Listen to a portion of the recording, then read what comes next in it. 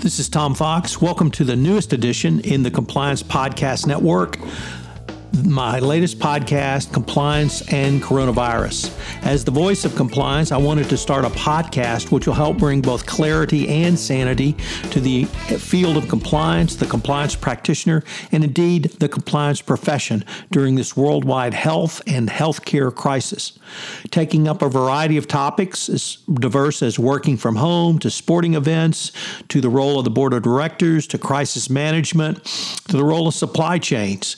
We will look at all of these in this podcast. If you have a topic you'd like covered on compliance and coronavirus, please let me know. I'd be happy to do a podcast on it.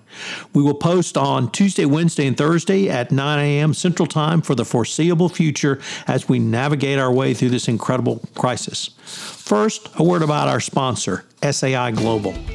With the coronavirus and COVID-19 pandemic continuing to change rapidly, trust and integrity are paramount to business continuity preparedness. SAI Global is here to help compliance and risk professionals facing these challenges, including unprecedented business impacts from employee well-being to disrupted supply chains. SAI 360 is a cloud-first software and modern ethics and compliance learning platform designed to help you navigate risk from every perspective. To learn more about how you can protect your business operations and workforce during these uncertain times, visit saiglobal.com/risk for free resources, expert guidance, and industry-leading technology. Thanks again to SAI Global for sponsoring this most important podcast. In this podcast, I visit with Mike Cherkasky of Exeger, and we take a look at what coronavirus means for the compliance professional and business executive, and how the challenges of coronavirus may be some of the biggest challenges literally since World War II. I know you'll enjoy Mike's thoughts. Hello, everyone. This is Tom Fox back for another episode, and today I have with me Mike Cherkasky. Mike is with Exeger, and we are going to talk about how the coronavirus health crisis will really test the mettle of a compliance program, a compliance practitioner, and indeed a corporate compliance function. So, Michael, first of all, thank you so much for taking the time to visit with me. It's my pleasure. Thank you for having me. So I suppose most executives would recognize that you are really tested in times of crisis. But I think you and I both have a view that in the time of the coronavirus health crisis, there are going to be additional pressures on the compliance and ethics function in a corporation. What do you see from your perspective, Mike? Yeah, first thing I want to say, Tom, that obviously this is a crisis of fundamentally of health and safety. And obviously our hearts go out to everyone who's being affected by it, and it's obviously across the world. But I do truly believe that compliance functions are inherently operational risk functions. They have to be resilient. They have to be sustainable. And during this period of time, they are tested. I think the whole corporations or governments or infrastructure are tested, but certainly compliance function are the ability to be sustainable in this crisis, the ability to be resilient is a key test of whether you in fact have the compliance that in fact you want to have and your institution needs you to have. So, Mike, I'm in Houston, the world capital, or at least the American capital of the energy industry. So we, along with many other industries and businesses now, are facing the added pressure of an economic downturn. How does the economic downturn really even add to the health and safety crisis that you talked about? Well, and you know in Houston that it's an economic downturn by the most precipitous decline in energy and in oil prices, I think, in anyone's memory. So, as you said, this is not like the crisis of 2007, 2008, not like 9/11. This is a multi-pronged global crisis that I don't think we've seen since the World War, Second World War, and it makes it increasingly difficult. One of the things that we're finding is our clients are asking us; they're so desperate for understanding What is the industry doing? What are our peers doing? How are they reacting to this? Are people cutting back on compliance? Are budgets going away? So it is, it is the pressure of having to change how they work and where they work from, and also having this kind of overhang. What does this mean to my organization? What does this mean to me?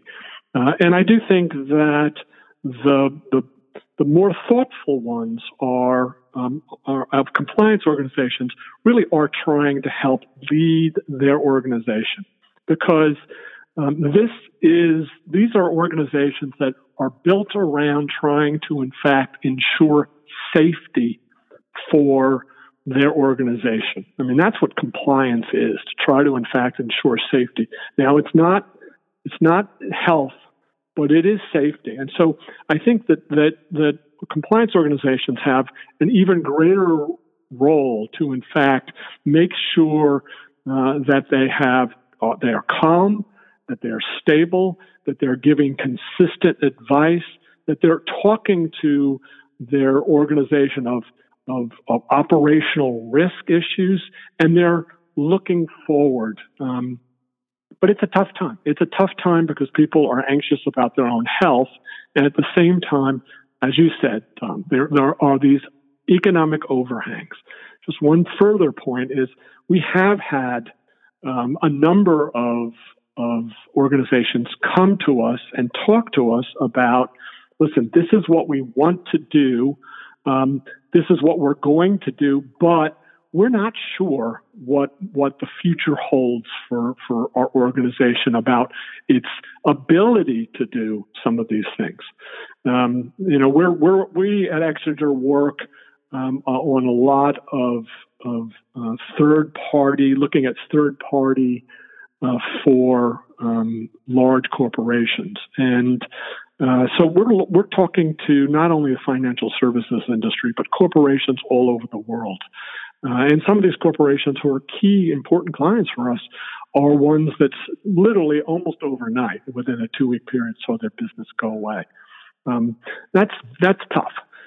Exactly, and they think their business is going to come back. But how do you handle that? And so they are interested in advice from consultants. How do we handle this short term? How do we handle this crisis? So as much as we are in the field of trying to provide expertise on specific subject matters of compliance, we also now tend to be trying to be helpful as crisis managers. Mike, I've not heard anyone sort of compare this to the crisis from World War II. So if we take that as the point we are now, how does a CCO working remotely even begin to wrap their head or their arms around the questions they need to ask internally? Where do they start? First, they start with the things that they can control. And there are so many things that are unpredictable in this world right now, and there's so many things that the CCO doesn't control. But there are things that they do control. Most importantly is they control their relationship with their people. And first and foremost, in this time of, yes, it's focused on a certain different aspects of compliance, but first it is to preserve your human capital, and it is a communication with your human capital, and a continuous communication of being honest and calm and clear about where you're asking the organization, what you're asking the organization to do, and what the CCO needs to continually communicate is, listen, we've got a job to do. That job is going to, in fact, be buffeted by all kinds of different events. But we, in fact, understand exactly what we need to do and how we need to protect this organization, how we need to be sustainable for this organization, and make sure that the people understand the mission and the criticality of that mission. The thing that is absolutely clear, it happened during World War II. When you look, in fact, at the the amount of fraud, an amount of corruption because of huge spending programs, there's just no question that that's going to be a repeat. We had $2 trillion in the United States being put out, and being put out extraordinarily rapidly, because the calculation is it's more important to have it out there than do it in a more compliant way. Well, that's going to, in fact, create problems.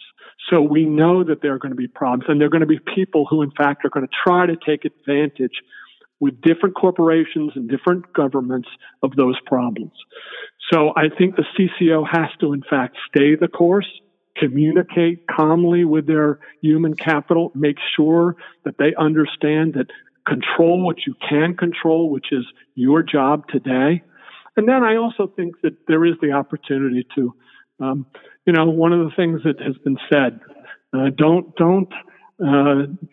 when there's a crisis, don't let a good crisis go by without taking advantage to do things that have a silver lining. And I think here, I think you're going to see people are getting used to working virtually. That's an advantage. That gives some flexibility. I think the use of technology and to supplement and to be an additive to people is another enormous advantage that I think a smart CCO is going to say, maybe the old ways of everyone rushing into the office and having massive amounts of muscle work power, maybe we in fact have to do it a little bit differently, and again create an even more resilient organization for the future.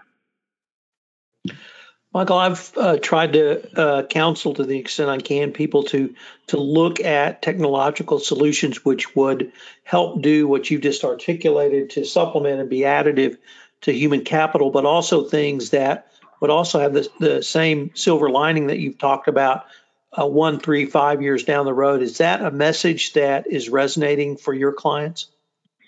Yeah, let me just give you an example. So first thing, we try to practice what we preach. So we actually at Exeger had already sent our people to do work virtually in Singapore and Hong Kong.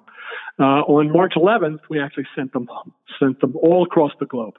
So it was early. It was about a week before the New York governor said go work from home. So we were doing things early, but it was because we had this technology, the ability to work as teams, and we in fact thought that was the future. Having said that, we had a client come to us with a 7-figure contract and say, listen, we want you to do this, but you have to do it in our office. And we said no. And we said, listen, we don't think that's safe, and we don't think that that's in your best interest. And we, in fact, over a course of 2 days, were able to persuade them to do it virtually and to use technology. And I think they're very happy over the last couple of weeks with exactly what they're getting from us. So we do think that this is the opportunity, that things that were usual and standard, people will now take a chance in some instances because they have to, and see that it's safer, it's more resilient, it's more sustainable, and it's cheaper. So I do think that you're going to see a breakthrough with the use of virtual work, which can be all across the globe, and technology. Mike, unfortunately, we are near the end of our time, but today I've been visiting with Mike Cherkasky. He's the executive chairman and head of Exeger Government Service. Mike, thank you so much for taking the time to visit with me, and I look forward to continuing the conversation. Thank you, sir. Hello, everyone. This is Tom Fox again. I'd like to thank you for listening to this episode of Compliance and Coronavirus. If you have any questions or you have a topic you would like explored on this podcast, please shoot me an email at tfox@tfoxlaw.com. Also, as a call to action, I would ask if you could to please tell one of your friends about the podcast so we can spread the word out about the newest podcast on the Compliance Podcast Network. Also, If you would leave us a rating on iTunes or a review, it would greatly help get the word out about this most important podcast over the next several months. Thanks again for listening, and I hope you'll join me for our next episode of Compliance and Coronavirus. This podcast is a production of the Compliance Podcast Network. This podcast is a part of the C-Suite Radio Network. For more top business podcasts, visit c-suiteradio.com.